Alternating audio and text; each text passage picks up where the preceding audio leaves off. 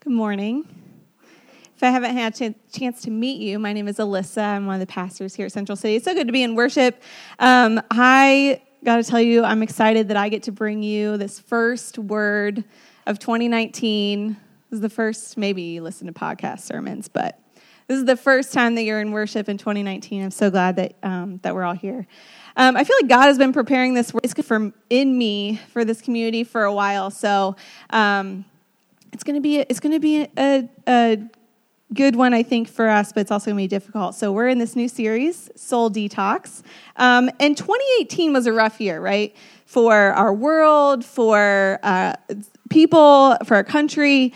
There were a lot of good moments. I think a lot of us had some good moments, but it was definitely a hard year. And it brought out a lot of just nasty stuff in people, right? Like if you're on social media, you know what I'm talking about. There's just a lot of nasty stuff out there.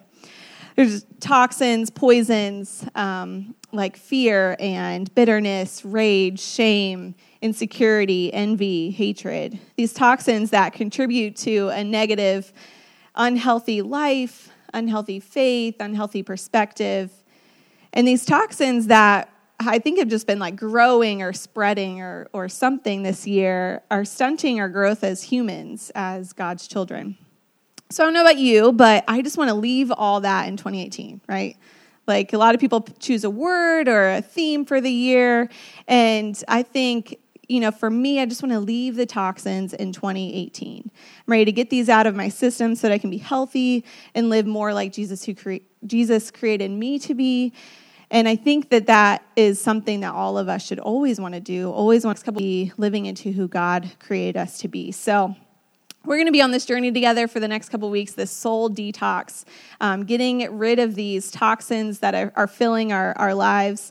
A detox, in like the most medical sense, is to rid the body of poisonous substances. Now, this is mostly with drugs or alcohol, but it can be anything that poisons the body. In a detox, though, even medically, the mind, body, and soul are all involved. A true detox is when a person makes an intentional decision in their mind that they're gonna get rid of this, and then the detox moves to the body, which is what we think of, removing the toxins from a body.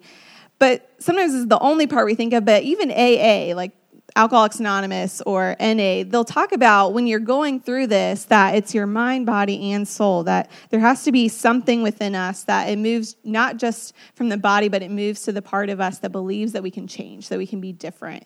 It moves to our soul. So over the next couple of weeks, we're going to be talking about these different toxins, shame, unforgiveness, hatred, and others. And these are really difficult things to swallow. You're like, I woke up on Sunday morning, wanted to go to church, and we're talking about shame. It's what we have always wanted, right? But really, in order for us to be able to live into who God created us to be and able to worship God with all we are, we need to be talking about these kinds of things. So our world is rampant with these toxins, and sometimes it's easier to keep living with them rather than to get rid of them, right? Sometimes it's just easier to just move on, know that they're there, but just keep them within us because I'm more comfortable here with the toxins than I am going through the process to get rid of them. But I'm here to tell you that God created you for more. That God created you for full life.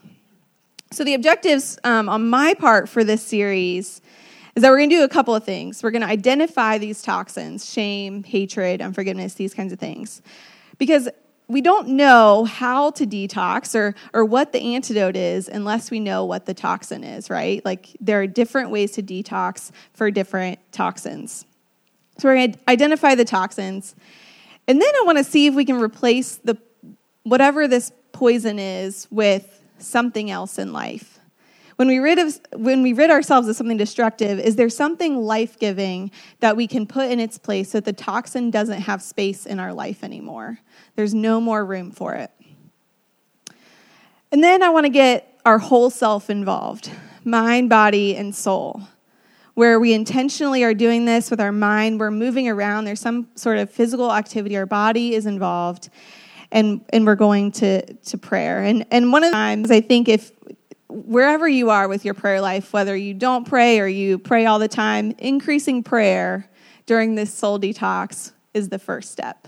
So we encourage you wherever you are to begin praying with this. And the last thing is to be able to put practices into place where we can resist the toxins in the future so that they don't have to come back into our lives. We're not only getting rid of them, but they're staying away, and we're being able to live fully always. We were created for connection. And the most basic human longing is to be connected to other humans. Toxins like shame and hatred and envy, all of these disconnect us, or at the very least, they hinder our opportunity for connection. Sometimes we can be so used to these toxins that they're in their effects that we don't know the damage that they're doing. So that's what we're going to be talking about in this series. So today we're talking about shame, which is exciting. It's my favorite thing to talk about. So before we do, let's pray. God, we come before you, and we came here to worship you, to be in your presence where we know that you show up here. And God, we came to be changed by you, to know that you are leading us into new life, that the old is gone and our life has come. And so God, we pray that for today, that we could hear those places in our life where we have old, dead stuff that you are wanting to take off and to give us new life. So God, open our ears and our eyes to see where you're moving and where you're leading us. We pray this in Jesus' name. Amen. In the beginning, we're going to go all the way back. Genesis. In the beginning, it says that we were created. We were created in God's likeness. And it was good. Genesis chapter 1, verse 1 says, in the beginning. Verse 31 says, it was very good. So in the beginning, it was very good. Everything was good. Can you say that every day here? We are so far from the beginning, right? Even the next chapter, Genesis chapter 2, we learn that we were created for connection with God and with others. The Lord God said, it is not good for the man to be alone. So we can connect with God, and I think that God and the man were connecting because we were created in God's likeness. We have a part of God in us, and so we're able to have this connection with God like none other. But animals and humans are different. So God is saying, it's not good for this man to be alone, so let's see if they find a companion for this man. And so when God brought all the animals to see if there was this connection, if there could be a companion among the animals, there wasn't a connection. I'm not saying that we can't have a connection with a dog because, well, they're dogs. I mean, we have connections with, but it's not a real connection, right? It's not a mutual connection. There's not a deep understanding of what it means to be human. And so we can have a connection with a dog, right? But it's not fulfilling, and it's not the connection that we're longing for and that we're created for. So we need connection based on understanding and empathy. So instead of God, when they couldn't find this animal to be a companion, God created another human. And the last verse of Genesis 2 is very important, verse 25. So Genesis 2:25 says, the man and his wife were both naked, and they felt no shame. This verse says a lot to us. First, it says a lot about the relationships formed in chapter 2. So the relationship between this man and this woman were pure.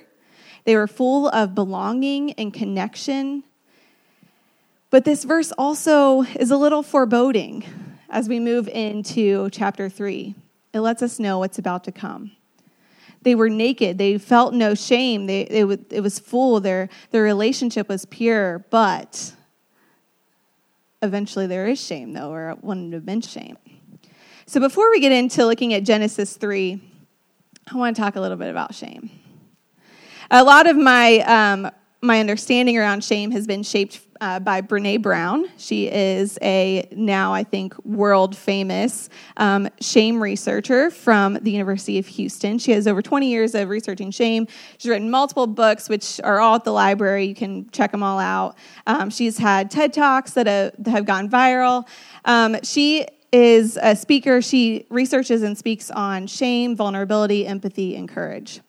So all really difficult things, but all things that really fuel our connection with other humans.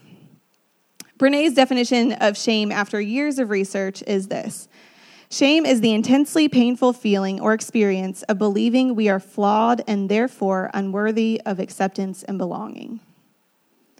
Shame is the intensely painful feeling or experience of believing we are flawed and therefore unworthy of acceptance and belonging. Shame is rooted in the fear that we will be disconnected from others because they will find out eventually that we are actually unworthy of their love and we don't actually belong. This fear that we will be disconnected from others. We were created for connection, and so when we threaten with the possibility of disconnection, we experience shame. Now, everyone experiences shame. No one gets a pass. Everyone experiences shame. Now, the way in which we deal with shame or experience shame is different. But the nature of shame is that no one can know that we're experiencing shame, or else they'll know that we're unworthy. It's this vicious cycle that as Brene says, it's created this silent epidemic. We all experience it, and yet if you know that I'm experiencing shame, then we're disconnected. I don't belong anymore. And so I stay silent, and I don't talk about my shame. We all experience it, but we don't talk about it. We experience it, we feel it, we sometimes live with it for a lifetime, but we don't talk about it. Even saying shame, or maybe even hearing me say shame, makes us uncomfortable. We don't want to hear it, we don't want to see it, we just want to ignore that it's there, and everyone keep moving on, even though we know the detrimental effects it's having on us.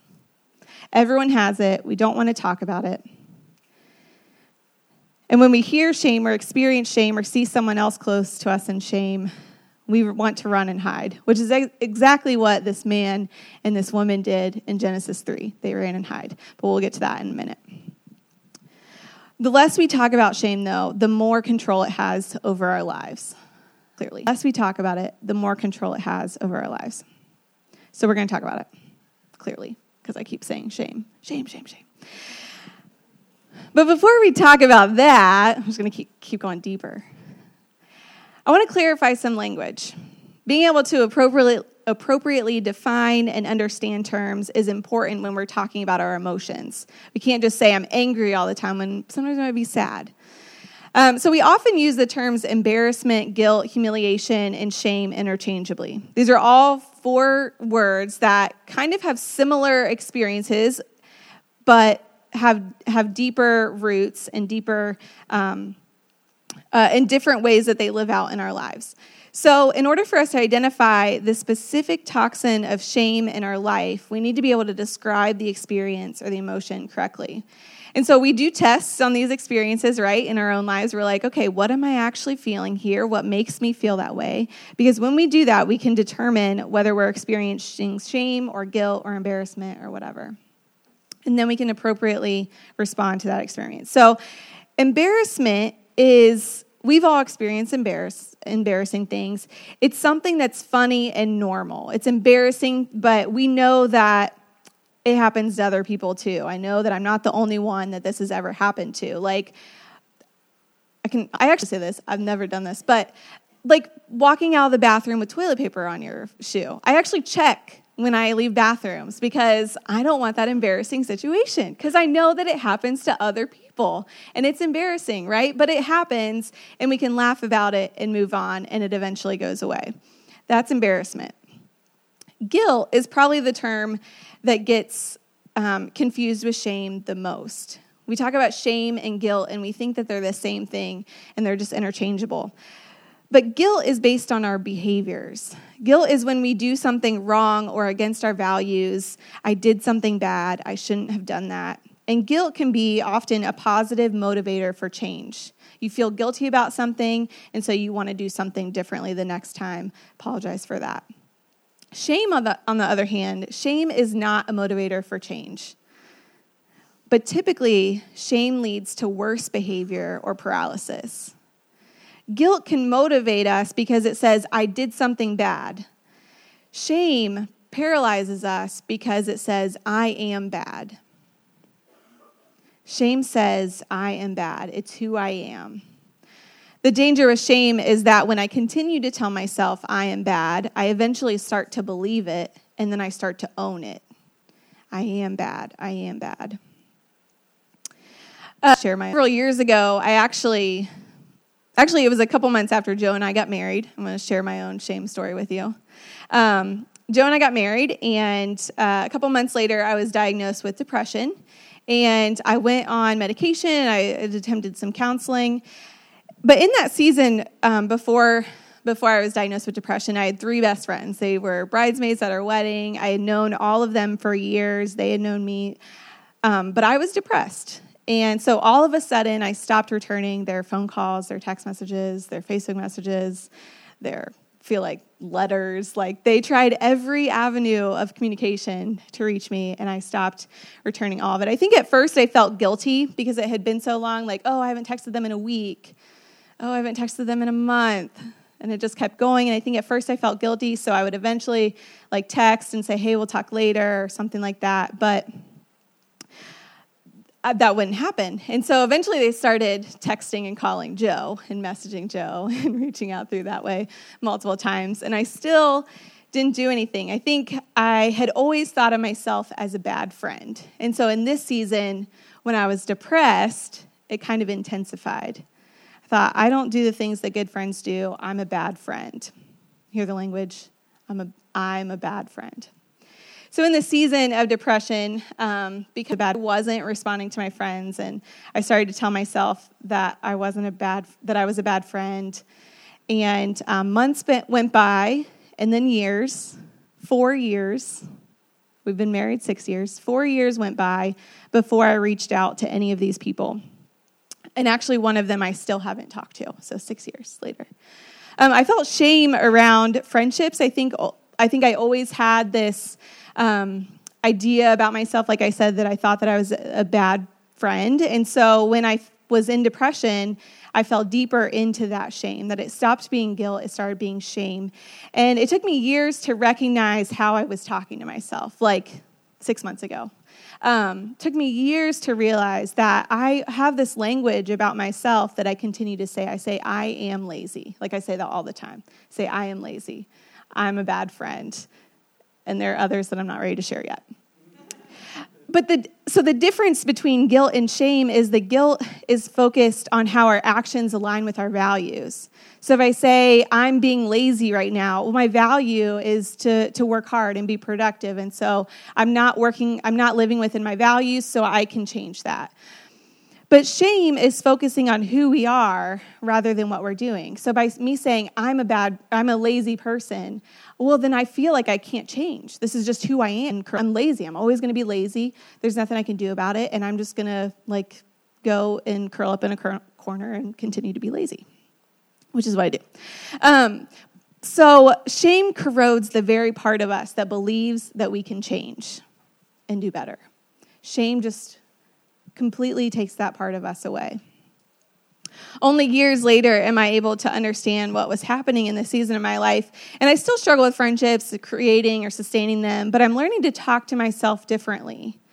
I'm learning to say, I'm not really good at texting. I'm sorry, you're just going to have to work with me on that, or whatever that means. But I am better about not saying I'm a bad person. When I was in shame, I hid. So I did.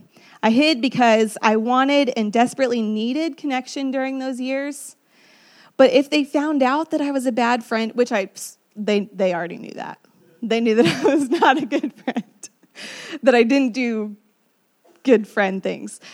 But I felt like if they found out that I was a bad friend, that they wouldn't want me, that they would leave me. And so I shielded myself from that by hiding, I tried to avoid disconnection with them by disconnecting with them. Shame doesn't make sense at all, right? That's not logical at all. But anything is very powerful. And shame is self-protecting. So shame will do anything in its power to keep us in shame. It'll silence us. It'll cause us to rage so that those around us back up.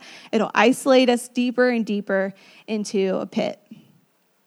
But knowing the difference between guilt and shame and other emotions is the first step. We have to identify this toxin before we can know how to detox. So I want to go back to Genesis 3.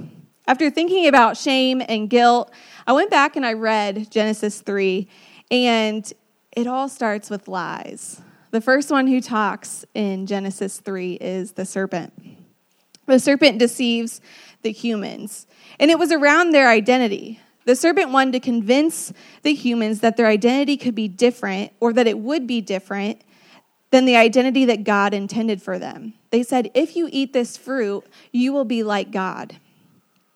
So this man and this woman, they did something bad to achieve that desired identity, that lie that the serpent had deceived them with. They did something bad. When they realized that they did something, but remember, God said in Genesis 1 that it was good, that his creation was good, that the humans, very good. They did something bad in Genesis 3. When they realized they did something bad, they tried to cover it up. They reached out to say, we did something bad against our values, against who God created us to be. They tried to cover it up. They literally tried to hide themselves. They created clothes out of leaves, and when they heard God walking in the garden, they ran and hid.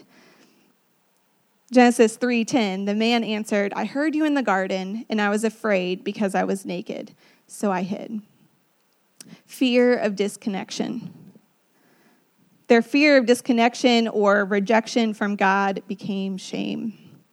In their shame, they felt exposed. They felt like they were going to be found out and found unworthy and unlovable.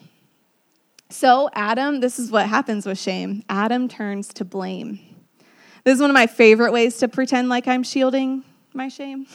I blame everyone around me. I'll blame the dog. I'll blame the remote. Because I don't want anyone else to know that I'm feeling shame. I'm just going to push it off, and it's this other thing's fault that I'm responding this way. So blame. Then Eve, following suit, begins to blame as well. You can track this through Genesis 3. Adam blames, and then Adam blames Eve, and then Eve blames the snake. When we feel guilty, we recognize our actions and we take responsibility. You're right, God, we ate the fruit. You told us not to. We're sorry. But shame. We feel shame, we just pass it around. We're like, here, you can have some shame, and you can have some shame, and you should feel shame because I'm feeling shame, so all of you need to as well. Now, as we continue in Genesis 3, we realize that when someone does something bad, there are consequences, right? Whether they feel guilt or shame, this is a part of life. There are consequences of life.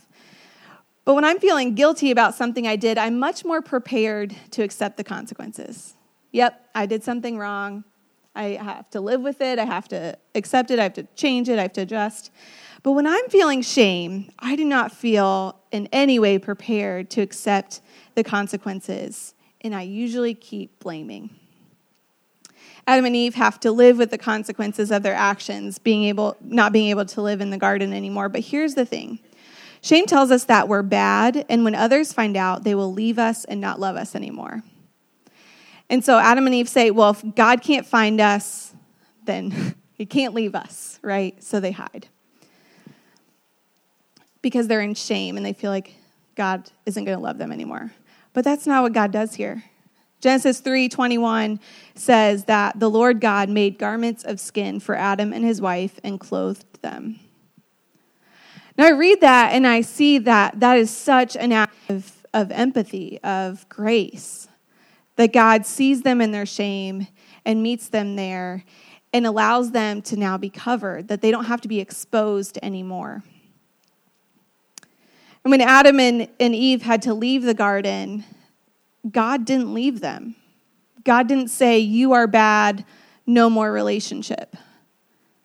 Their story with God keeps going. They still get to be in relationship with God. God didn't say you're bad. God says, I created you good. You are good. You did bad things, but I still love you, and I'm still going to provide for you, and I'm going to still help you be good. When I think about living without shame or being resilient to the toxins of shame, the verse that keeps coming to mind is John 10:10.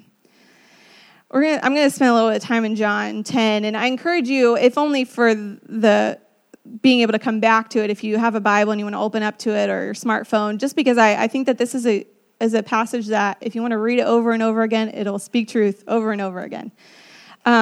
But this verse, John 10:10, says, "The thief comes to steal and kill and destroy." But Jesus speaking says, "I have come that they may have life and have it to the full." The thief comes to steal, kill, and destroy, but I have come that they may have life and have it to the full.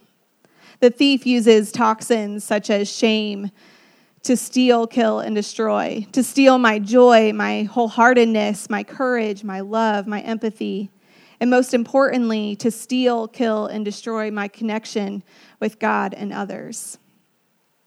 I actually want to read some of this passage. I'm going to start with verse 2. John 10, verse 2. It says, "The one who enters by the gate is the shepherd of the sheep. The gatekeeper opens the gate for him, and the sheep listen to his voice. He calls his own sheep by name and leads them out. When he has brought out all his own, he goes on ahead of them, and his sheep follow him because they know his voice. But they will never follow a stranger. In fact, they will run away from him because they do not recognize a stranger's voice." Jesus used this figure of speech, and the Pharisees didn't understand what he was telling them. So Jesus said again, "Very truly I tell you, I am the gate for the sheep. All who have come before me are thieves and robbers, but the sheep have not listened to them. I am the gate. Whoever enters through me will be saved. They will come in and go out and find pasture. The thief comes only to steal and kill and destroy, but I have come that they may have life and have it to the full." Jesus says, "I am the good shepherd. The good shepherd lays down his life for the sheep. I am the good shepherd. I know my sheep, and my sheep know me. Just as the Father knows me, and I know the Father, and I lay down my life for the sheep."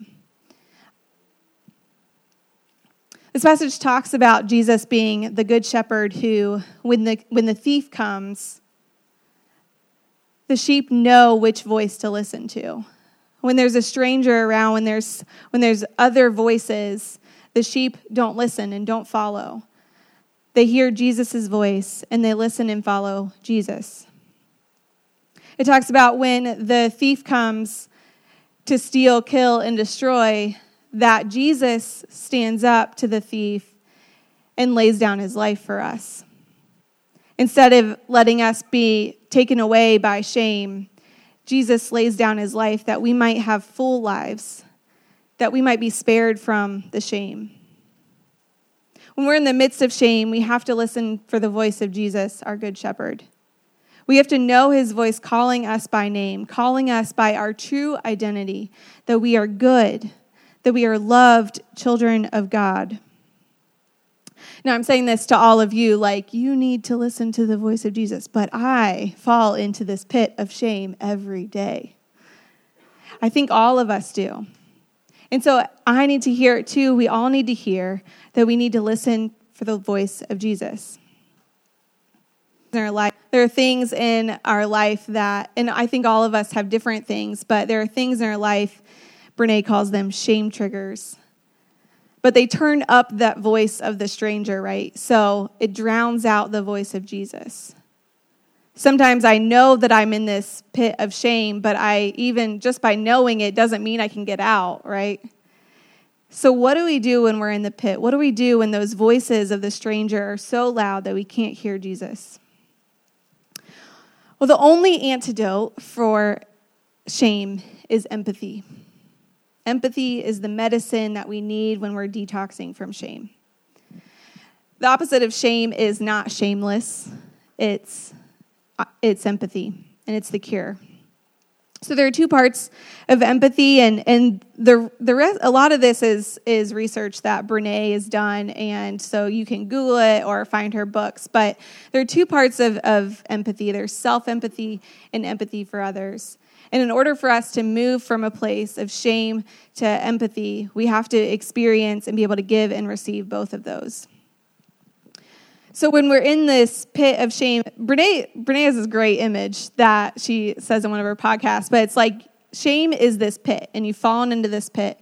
And the only way out is to have someone walk by you from, they're up there, and they're looking down on you, and they say, they respond with empathy. They say, "Oh, I've been in that pit before.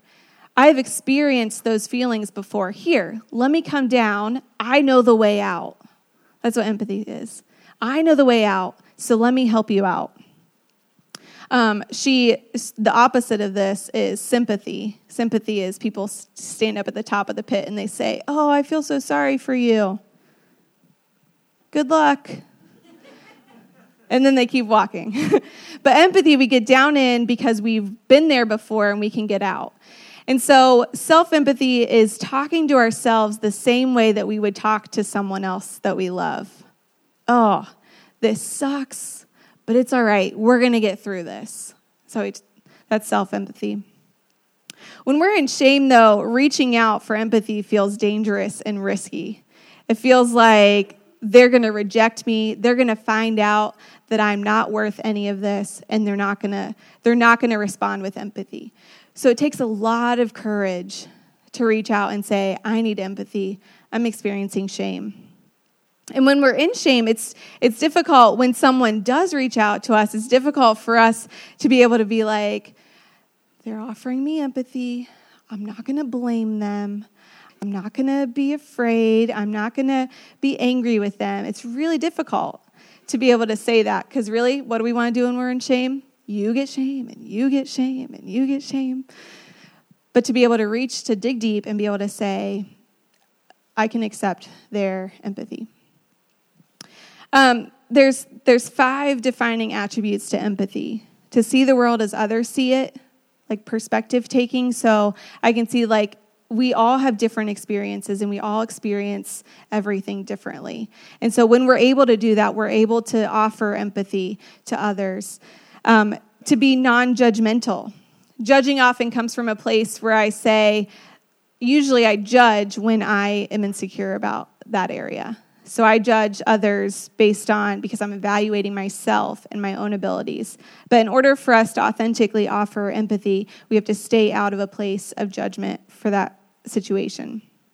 3 and 4 are to understand a person's feelings and then to be able to communicate your understanding of that person's feelings. These 2 are connected and have a lot to do with being able to recognize emotions, being able to speak them and know what they are: frustration, embarrassment, fear, being overwhelmed. And that's to let the other person know that you see them. Empathy is all about connection, and those steps allow us to build connection with one another. I hear you and I see you. The last one is paying attention, or a lot of people say mindfulness. Brene says paying attention. We have to pay attention to our words and our actions that cause shame for us and for others. And to be able to ask the question, what emotions do these conversations bring up in me and others? And actually being able to pay attention to what we're thinking and how we're responding. I think we've been taught that some people have empathy and others don't. I think I've even said that before. "Oh, this person just doesn't have any empathy." So I'm just like, I'm going to cross it off their list for them. And I know that they're never going to respond that way. But through this work, I realized that empathy can be learned and practiced. And I know that I don't always have empathy. And I know why. Because sometimes I'm not ready to be out of a place of judgment. I want to judge. So I don't have empathy. So I can't say that I'm always a person of empathy. But it's a learned thing, and it can be practiced. And this is what's going to stop the silent epidemic of shame. Empathy. So empathy helps pull us out of the pit, right? So when we're down in the pit, someone comes by, "Oh, I know how to get out. Let's go." Empathy pulls us out of this pit. But eventually I get tired of falling in the pit, right? Eventually you're like, I keep coming down. I'm in the same place all the time. I keep reaching out for empathy. So how do we keep from falling in the pit? And this is shame resilience. Shame resilience is ultimately about moving from shame to empathy. And the greatest tool for shame resilience is empathy.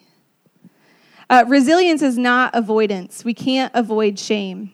We're going to experience shame. We're going to be in places where shame might be a potential in our lives, so we can't avoid it. But shame resilience gives us the tools to recognize the shame when we experience it and move through it in a constructive way that allows us to maintain our authenticity and grow from that experience. So we don't have to pass out shame anymore when we're in shame. We get to move through it without causing this hurdle of fear. So recognize it and move through it without compromising who I want to be. So there's 4 parts of shame resilience. The first one is recognizing shame and understanding its triggers. So I need to be able to know, in order to stop falling in that pit, I need to be able to know what the pit is, where it's coming from, when it's happening. This is where self-empathy plays a huge part. Being able to have that conversation with myself. I'm not a bad person. I did something wrong, or this is what this emotion is welling up inside of me. And then practicing critical awareness. Shame comes in on our experience and says, you are the only one who feels this, and you are bad, and you are the only one who's ever done this, and you are bad. But critical awareness allows us to zoom out and realize, nope, I'm not the only one who's ever experienced this, and it'll be okay. There are others, I'm not alone. The third one is reaching out, and this is the biggest one for me. Reaching out to someone who can offer that empathy. I might not be in the pit, but I still need someone to offer empathy up here, or I'm going to fall in the pit. And this one is risky, and it takes so much courage. And the last one is speaking shame. If we're going to detox, and if we're going to stop this epidemic of shame, we have to be willing to normalize shame. We all know that we all experience it, and so we have to be able to speak about it and speak about the experience so that when it comes back, it won't have as much control over us. When we talk about it, it loses its control. Now, shame isn't necessarily going to go away, but we can know how to respond to it when it comes. I will say this, though, our culture has a way of shaming, right? A lot of the shame that we have experienced or that we have inside of us is because our culture has told us this is who belongs and then what is who doesn't. Our culture has told us that if you're rich, white, thin, male, educated, straight, professional, any of those, you belong.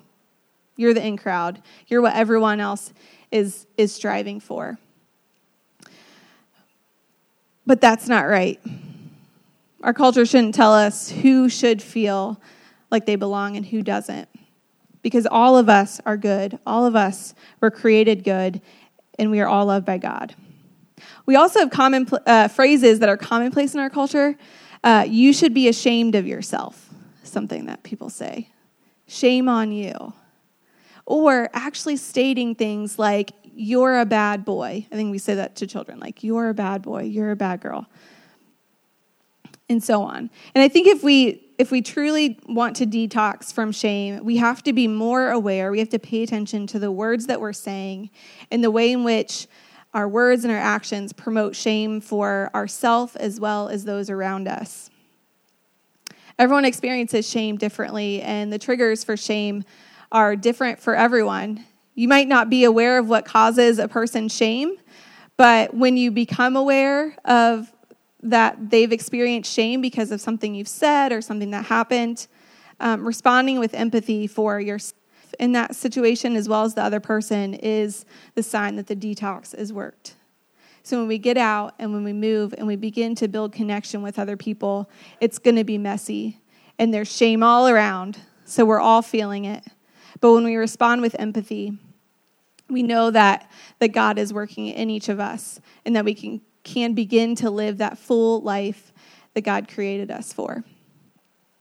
Before we close, if the band wants to come back up, I want to remind us that detoxing doesn't happen overnight. And we're going to talk about like 4 or 5 different things in this thing. So by this time next week, we'll all be rid of shame, right?